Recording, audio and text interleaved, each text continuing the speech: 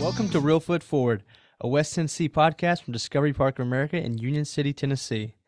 Today's episode is brought to you by Obion County Tourism.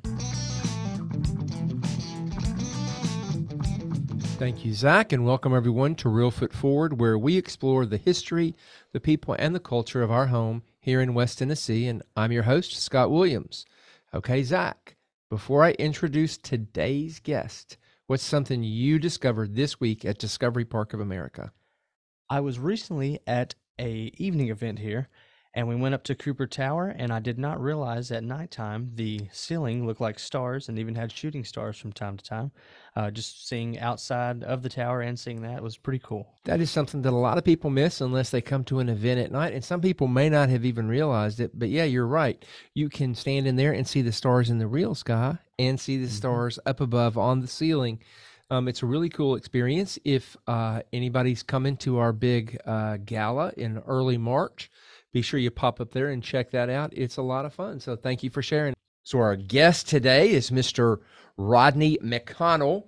Our topic is biking, tourism, and a very cool bike ride that's coming up that comes through this area, which is the Fault Line. It's really cool. Welcome, Rodney. Thanks for the opportunity to be here with you. So tell us a little bit about you. I know that you have a bike repair shop in New Madrid and that you have obviously been passionate about biking for a long time. Tell us a little bit about you. Okay, well, I've had an interesting career. Of course, I'm retired now and started out in education many years ago in the mid-'70s. Had a 30-year career in education and then decided to look for something new and different to do. And one thing we came up with, we had been doing some cycling tours on our own, just for our own participation in them. And we looked at them and thought, hey, this wouldn't be that difficult to do. And so we looked at ways to do that and started out to do one about 10, 12 years ago. Now, when did you first discover that you enjoyed bike riding? Well, probably right around the late 90s. Missouri had just completed the Katy Trail. It's a rail trail conversion. It's the longest one in the United States. It draws lots of people. We had gone up and ridden that and enjoyed it. And we rode, individual sections, like 15, 20 miles at a time for a couple, 3 years. And then we heard about a ride that took place every summer that rode all the way from one end to the other, which is about 220, 30 miles. So we thought we would be really ambitious, myself and a friend of mine, and do that one summer. We did it. Liked it so well, we did it several years in a row. And from there, we decided, well, we're kind of tired of doing this one over and over. So we had to branch out and look at doing what they call road rides because there was not that many trails that go that much of a distance. So we began those back right around 2010 and did several of those. And that's where we got the idea for the road ride that we're doing now in the 4-state area. And so I know you taught media, is that right? AV and things like that. Right. Yeah. Television, radio, video production. Mm-hmm. So that was probably fun. A fun way to be able to shoot video while you're on your bike. Oh, yeah. Yeah. Hardly a trip goes by now that I don't have a GoPro or some other kind of camera. Of course, nowadays you can do both video and stills with your cell phone, but it's kind of hard sometimes to work with them out in the bright sun. So usually I have regular cameras with me as well. Now, what was your first bike? How far back do you want to go? My very first bike that I ever had was a hand-me-down Western Flyer from my sister back in the 60s. Yeah. Was a Schwinn?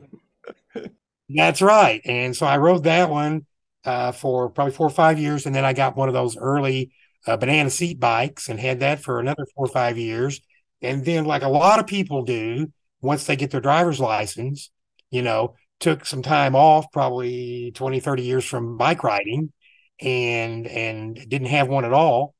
And then back in the 80s, I got, the idea that I needed to get in shape, lose some weight. So I bought my orange 5-speed from Kmart, rode that a while until we got serious, like I said, about 20 years ago.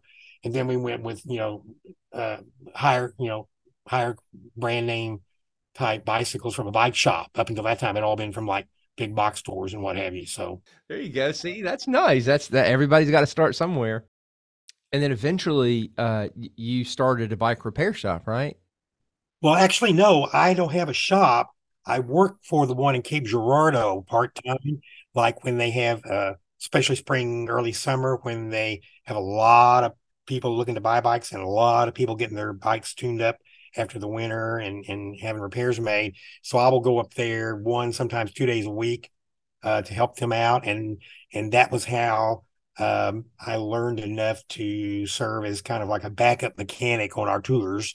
We usually have a regular full time mechanic that does the majority of the support, mechanical support. But in case they get overwhelmed or whatever, I know enough about it that I can do most of the basic stuff. Yeah, I mean, there's nothing worse than being on a ride and having your tire go. Terrible feeling. Well, yeah, that can be very discouraging, and especially if you don't know how to do anything about it, and there's no one there to help you. So we try and have what they call SAG vehicles out on the course all the time with people with air pumps and a few spare tubes to assist that most common of the issues that come up with the flat tires.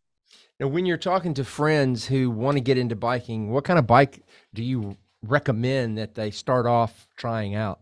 Well, it depends on what they're wanting to do. I mean, if you move up beyond, like I said, the department store, a big box Walmart type level, there are a number of different specialty types of bicycles you can get.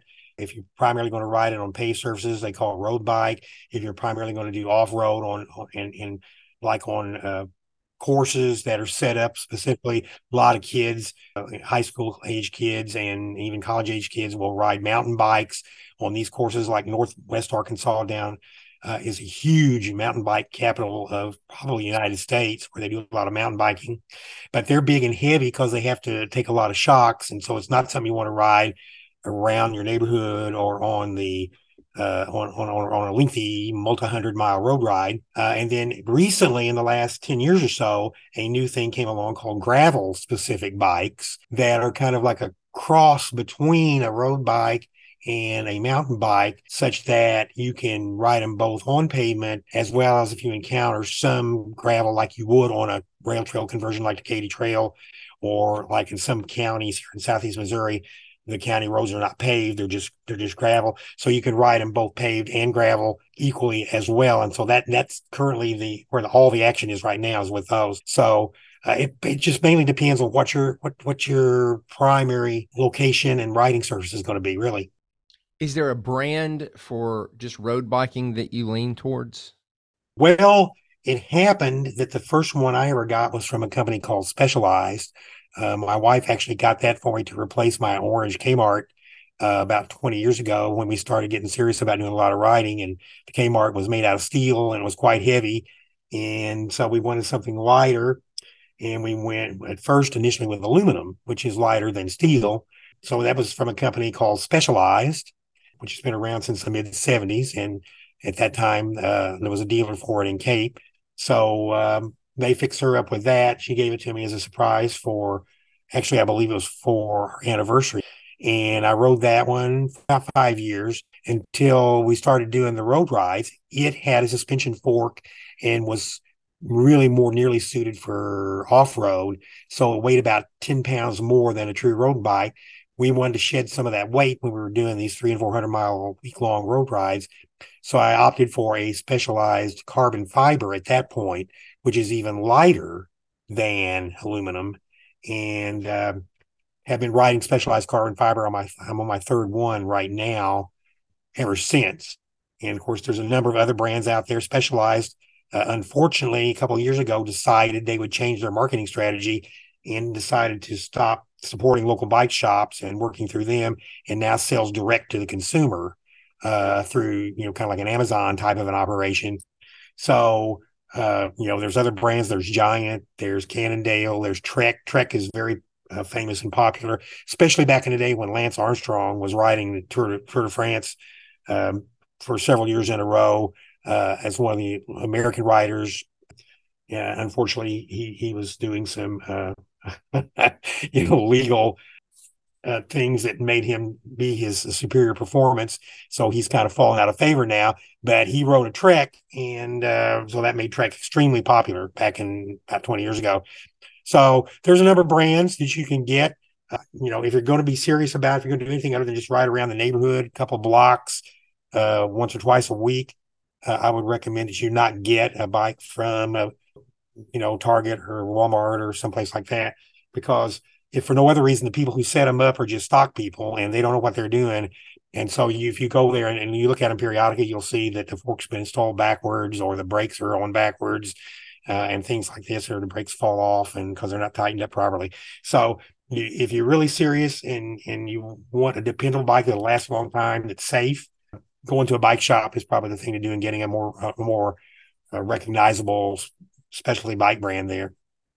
I do think it's unfortunate that a lot of people probably go to a store like a Walmart or a Target or whatever, or Amazon first to see if they like it. And then because it's not as good of a bike, it's not as good of a fit, they decide they don't like it, and then they don't keep going. But if they started with a nicer bike, they would like it a lot more. So anyway, yeah, I love my bikes, and whenever I'm driving down the interstate and I see bikes on the back of somebody's trailer or their RV, I always look to see what kind of brand it is, because I'm fascinated by the different brands of bikes. So tell me a little bit about what got you started thinking that we needed a ride like the Ride the Fault Line.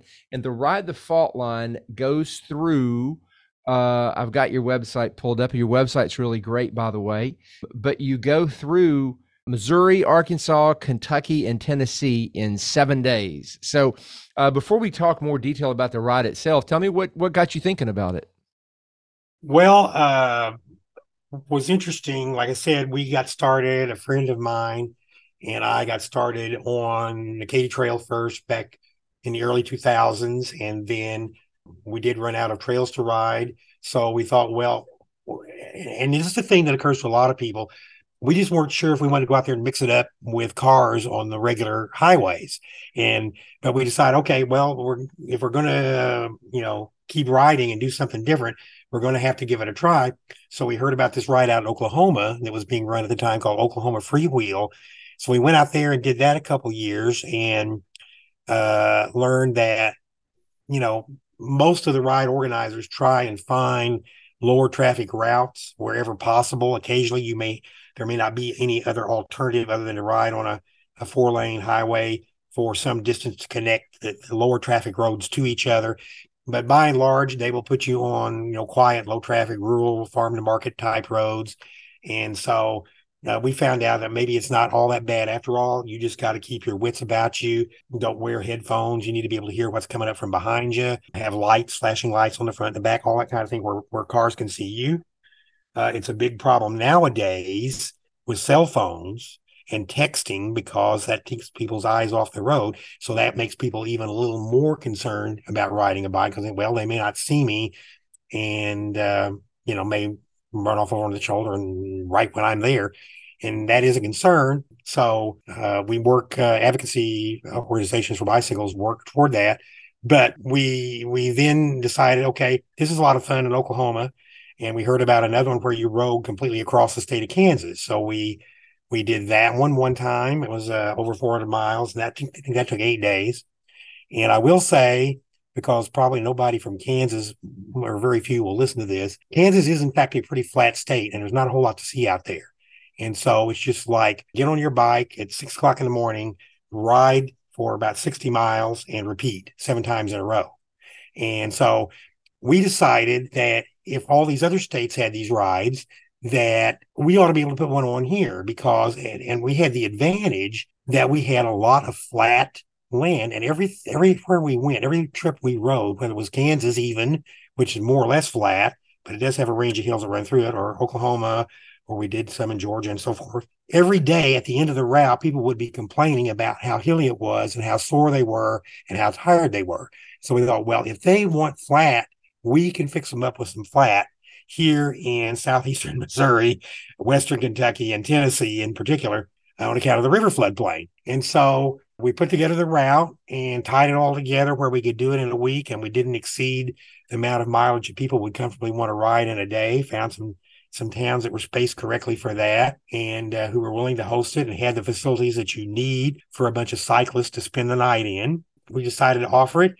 We were trying to look for something unique that we would have to give it an interesting name. And the main thing that we could come up with around here, because we don't have any waterfalls like Niagara Falls or any interesting archaeological formations like the Grand Canyon or anything like that, we knew we did have an earthquake fault, which was unique. And so that's where the name Ride the Fault Line came from. And it does run through 3 of the states. And so we decided Ride the Fault Line is what we would call it. It's amazing that when you find out, you start promoting it that way, how few people outside our immediate area have ever heard of the New Madrid Fault Line because it's been dormant for so many years.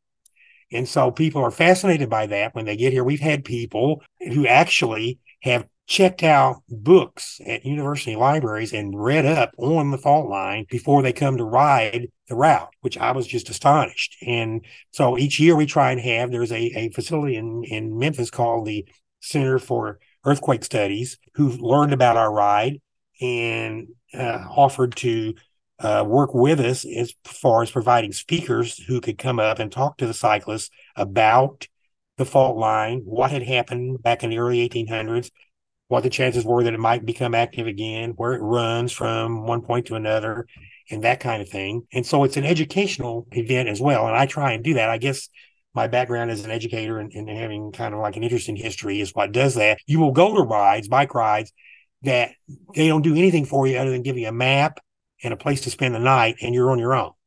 And so we decided, well, we want to have something to do at nighttime, or we want to learn about what we're riding through. So we provide speakers as often as we can. This year, as an example, we'll be going back to Arkansas for the first time, probably since 2016. And we happened to discover, I didn't even know it was there until we researched this ride, that Ernest Hemingway lived in northeastern Arkansas for several years back in the 1920s and wrote his novel Farewell to Arms in a barn out back of their house. And so they have that all preserved. Arkansas State University has that preserved. And people are fascinated by that because they didn't know about it either. They get to see that. We have a speaker for that. And so we found other things. We found a historic drag strip down in Arkansas.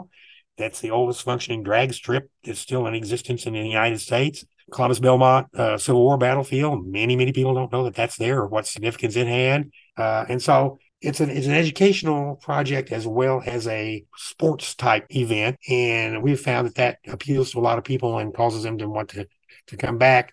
And then we try and vary the route, as I have mentioned to you before, each year to keep it interesting so that people will keep coming back for more, so to speak. Yeah, and for folks who are listening, some of our listeners may not realize the New Madrid Fault Line is a significant part of our history here in this region, and especially here in Obion County, because back in 1811 and 12, there were a series of earthquakes along the fault line, and it ended up opening up some of the land there around what is now Reelfoot Lake, and opened it up, and the Mississippi River flowed backwards and filled up the lake, and that's how we ended up with Reelfoot Lake. And so, of course, the bird watching, the hunting, all the things that are in this area, we attribute to that series of earthquakes. So it's a big part of our culture here. It's a big part of what we do here at Discovery Park is educate folks on that. So tell me, in addition to some of the places you've already mentioned, what are some of the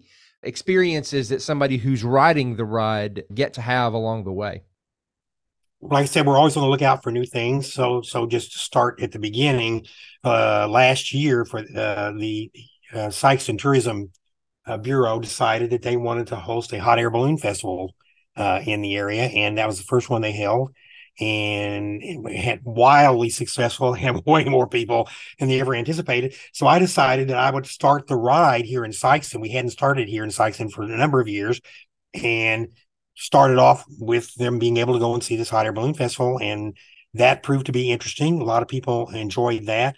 They had a lot of food vendors, food trucks, trailers, what have you there that the cyclists could go and patronize.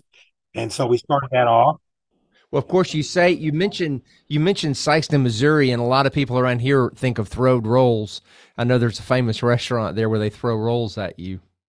There is, and we mentioned that to them as that's one of the a popular attraction. It's been on national TV, all this kind of stuff, always crowded, always a waiting line outside. So if they want to go there and eat there while they're in Sikeston, We tell them about it. We tell them where it is. We tell them to go early if they want to stay out of the line. And so, yeah, that's a popular attraction. And that's Lambert's, is that right? Lambert's restaurant, yeah. And I mean, I could tell you the story about that, but would probably deviate off a little bit from our topic here today. Oh, that's okay. We like to deviate here. Okay, well, Lambert's, I'll tell you just very briefly, has an interesting history. It was started by the Lambert family, obviously back in the 40s here in Sykeston, by the predecessors. Like you got like third generation that runs it now. It was because it was started by like their, I guess, grandparents who had originally lived in southern Alabama and were farmers. It was like in the Depression era, and they were farmers and they weren't doing well and they were looking for new opportunities. So they decided to come north up to southeast Missouri. And the guy back in the 40s, World War II era, started up this little tiny cafe. It was probably big enough for maybe 20, 30 people on one of the major thoroughfares here in Sykeston, Highway 61, also known as Main Street. And it was right across the street from a shoe factory that was here for a number of years. And so all the shoe factory employees would come over there and eat. So it was a huge success. And it would get really, really crowded. And they served a diverse menu that included the need for, with some of the dishes, for dinner rolls. And they baked those fresh daily, and which is something that you don't find too often nowadays. And when it would get really crowded, eventually it got to a point when it was time to serve the rolls to the people. They couldn't get to them.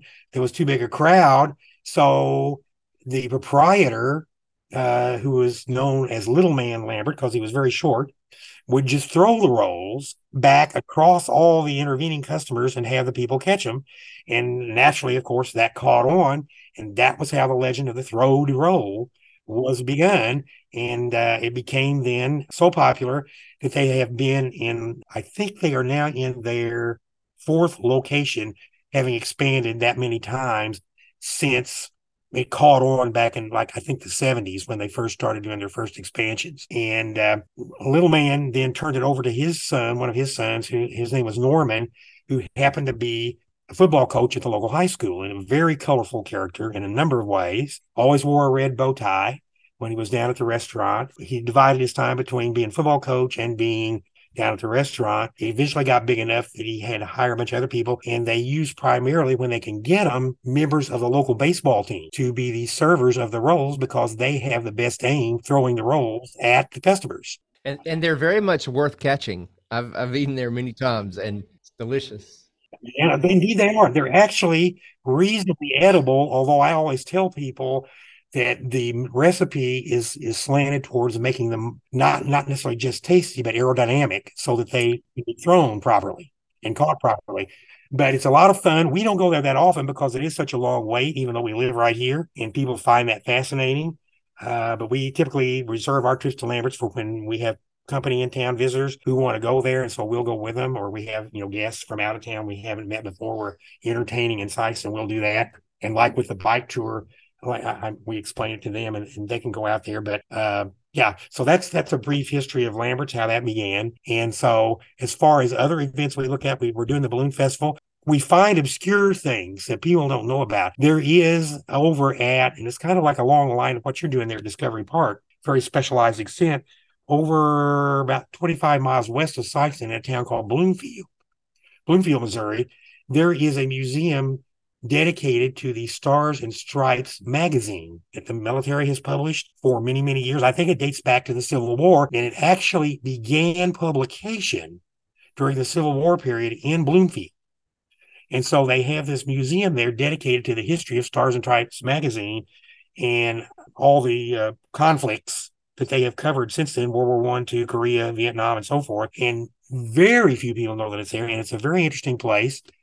They've got a lot of historical memorabilia on these various conflicts that have occurred and how it was reported by the reporters, newspaper, and primarily because it is a newspaper, but with some sections that have to do with, other forms of media that have come along since then. So last year, for the first time ever, we took the bike tour by there, and they had a fundraising lunch for them. And they served them lunch, and they can make a donation to the museum because it's all run by charities.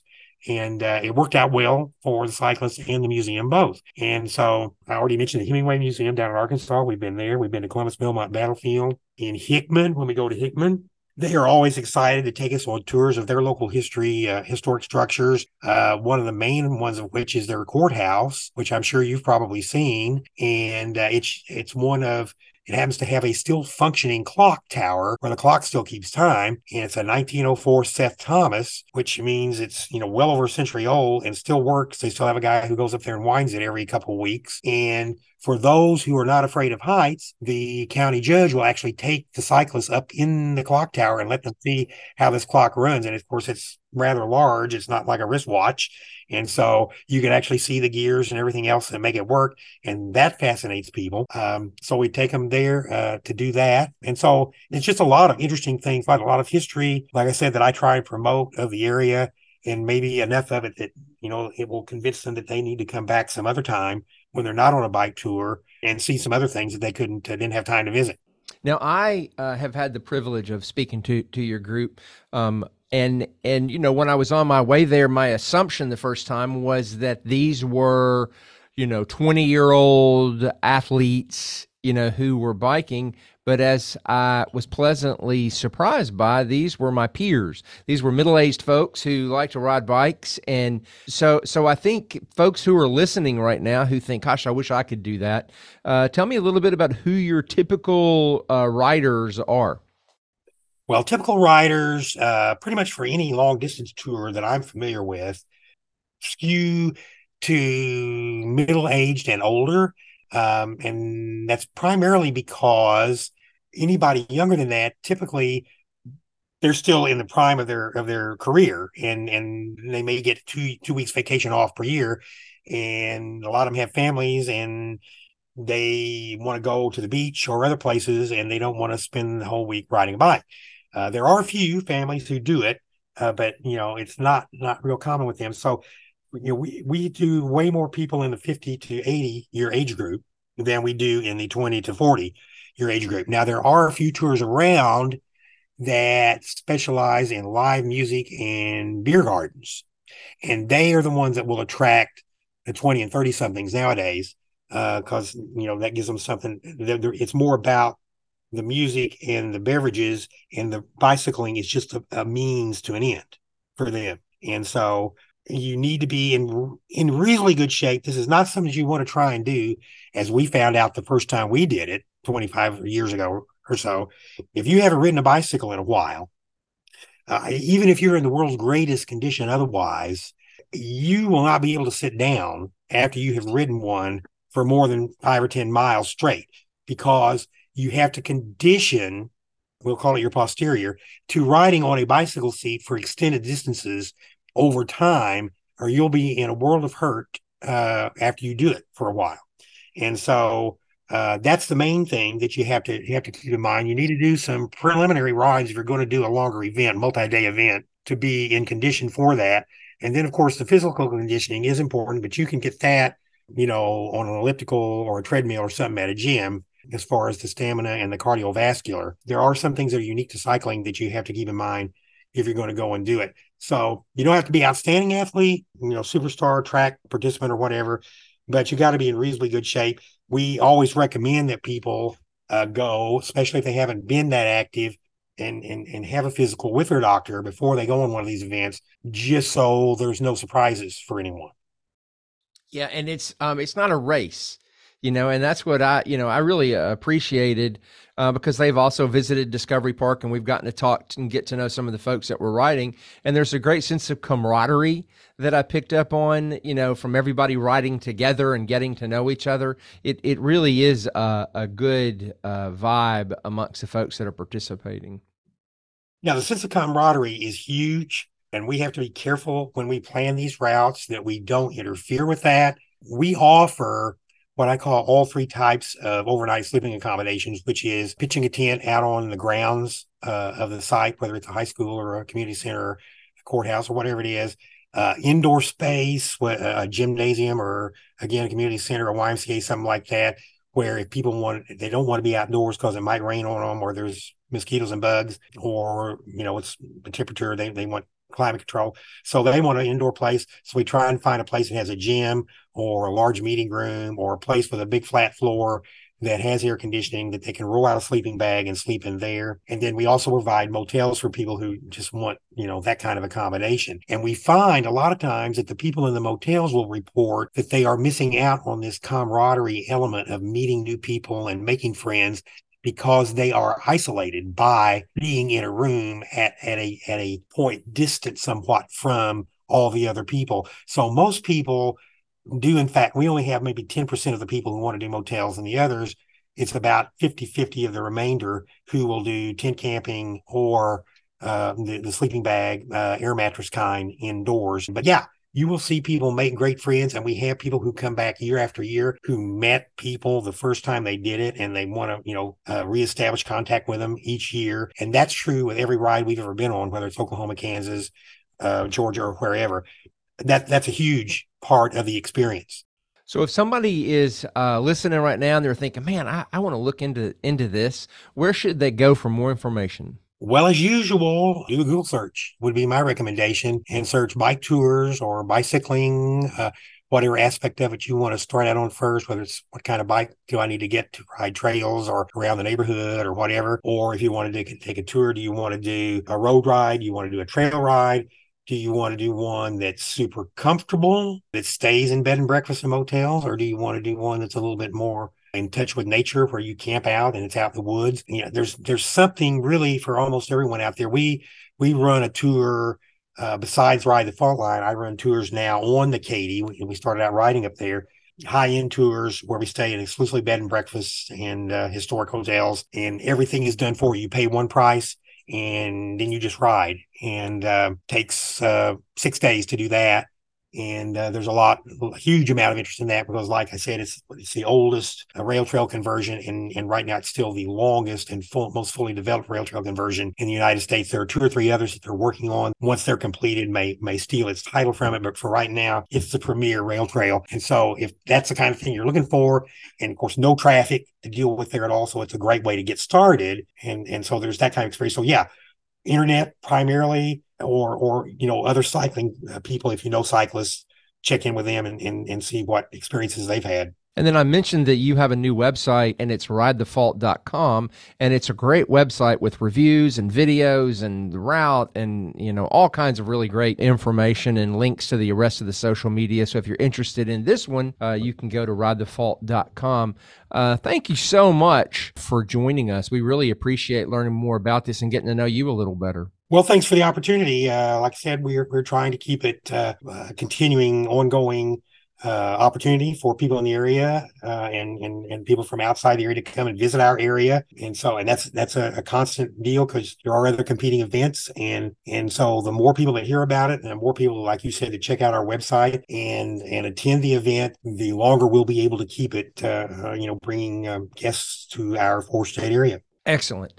And now we're going to take a quick break, and when we get back, Jennifer Wilds, Discovery Park's Director of Exhibits, is going to tell us a little more about those earthquakes along the New Madrid Fault Line that created Reelfoot Lake, and the creation of Discovery Park's Earthquake Simulator. If you're searching for a fun road trip, look no further than Obion County, Tennessee. From eagles to white squirrels and sunken cypress trees to dinosaurs, the entire region is filled with unique experiences and attractions just waiting to be explored. You'll find one-of-a-kind hotels, restaurants, wineries, and orchards, along with a charming downtown filled with shops. And of course, no visit to Obion County is complete without a stop at Discovery Park of America. To plan your trip, go to obioncounty.org/visit. I hope you're enjoying the Reelfoot Forward podcast from Discovery Park of America. If you are, please be sure to subscribe, rate, and leave a positive review on iTunes, Spotify, or wherever you listen to podcasts.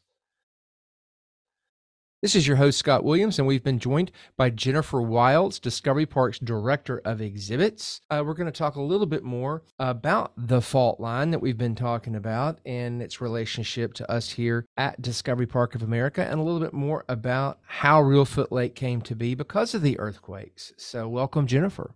Thank you. Thank you for having me. I realized that I just grabbed you as you were walking down the hall, so you've had zero time to prepare. But tell us a little bit about the earthquakes and the history and how they came to be. And I do want to know the real story, not the legend that everybody talks about.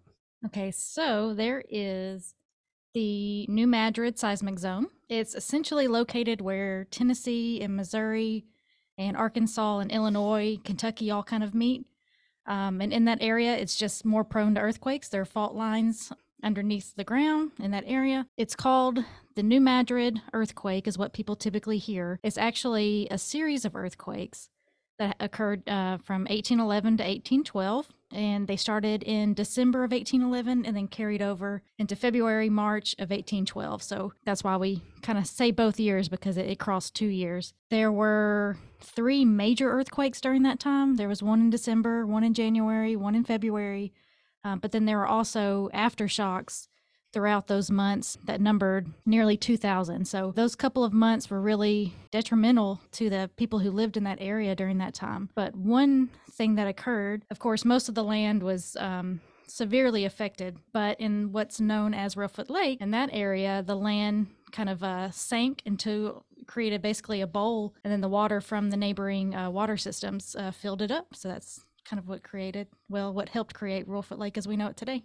That's the real story. What's the legend that sometimes we hear about, with the Native American and the guy's foot and all that? Off the top of my head, I don't know all the details. What comes to me right now is, yes, it was a Native American legend where I believe there was a Native American that had a disfigured foot, and he was attempting to wed the neighboring tribe's, the chief's daughter. And the chief of that neighboring tribe became very angry when his daughter was stolen, essentially, and he reportedly stomped his foot on the ground, which caused the earthquakes. And so you're saying that probably did not happen? More than likely, no.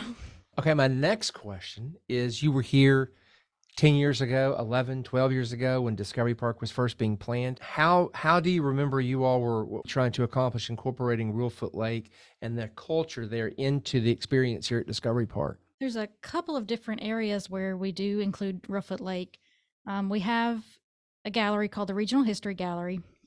And as far as the artifacts and those exhibits, the story we're trying to tell there, it's really focused on how the folks of that area made a living during the 18th and 19th centuries, related to kind of in and around the lake area. So fishing, hunting, trapping, logging, things like that. And then we also have a 20,000 gallon aquarium with a couple of terrarium tanks as well, which have examples of all the different kinds of species that you can find at Reelfoot Lake, because one of the things that came about from the creation of the lake was this beautiful, really unique ecosystem that was created and supports a lot of diverse wildlife. So we have some examples of those different types of wildlife species that you can see when you come here. And then we also have an earthquake simulator, which I think is also, again, really unique and special because it goes beyond just explaining and demonstrating just what an earthquake is. It really goes into the story of how the New Madrid earthquakes occurred and what the people of that region experienced during that time.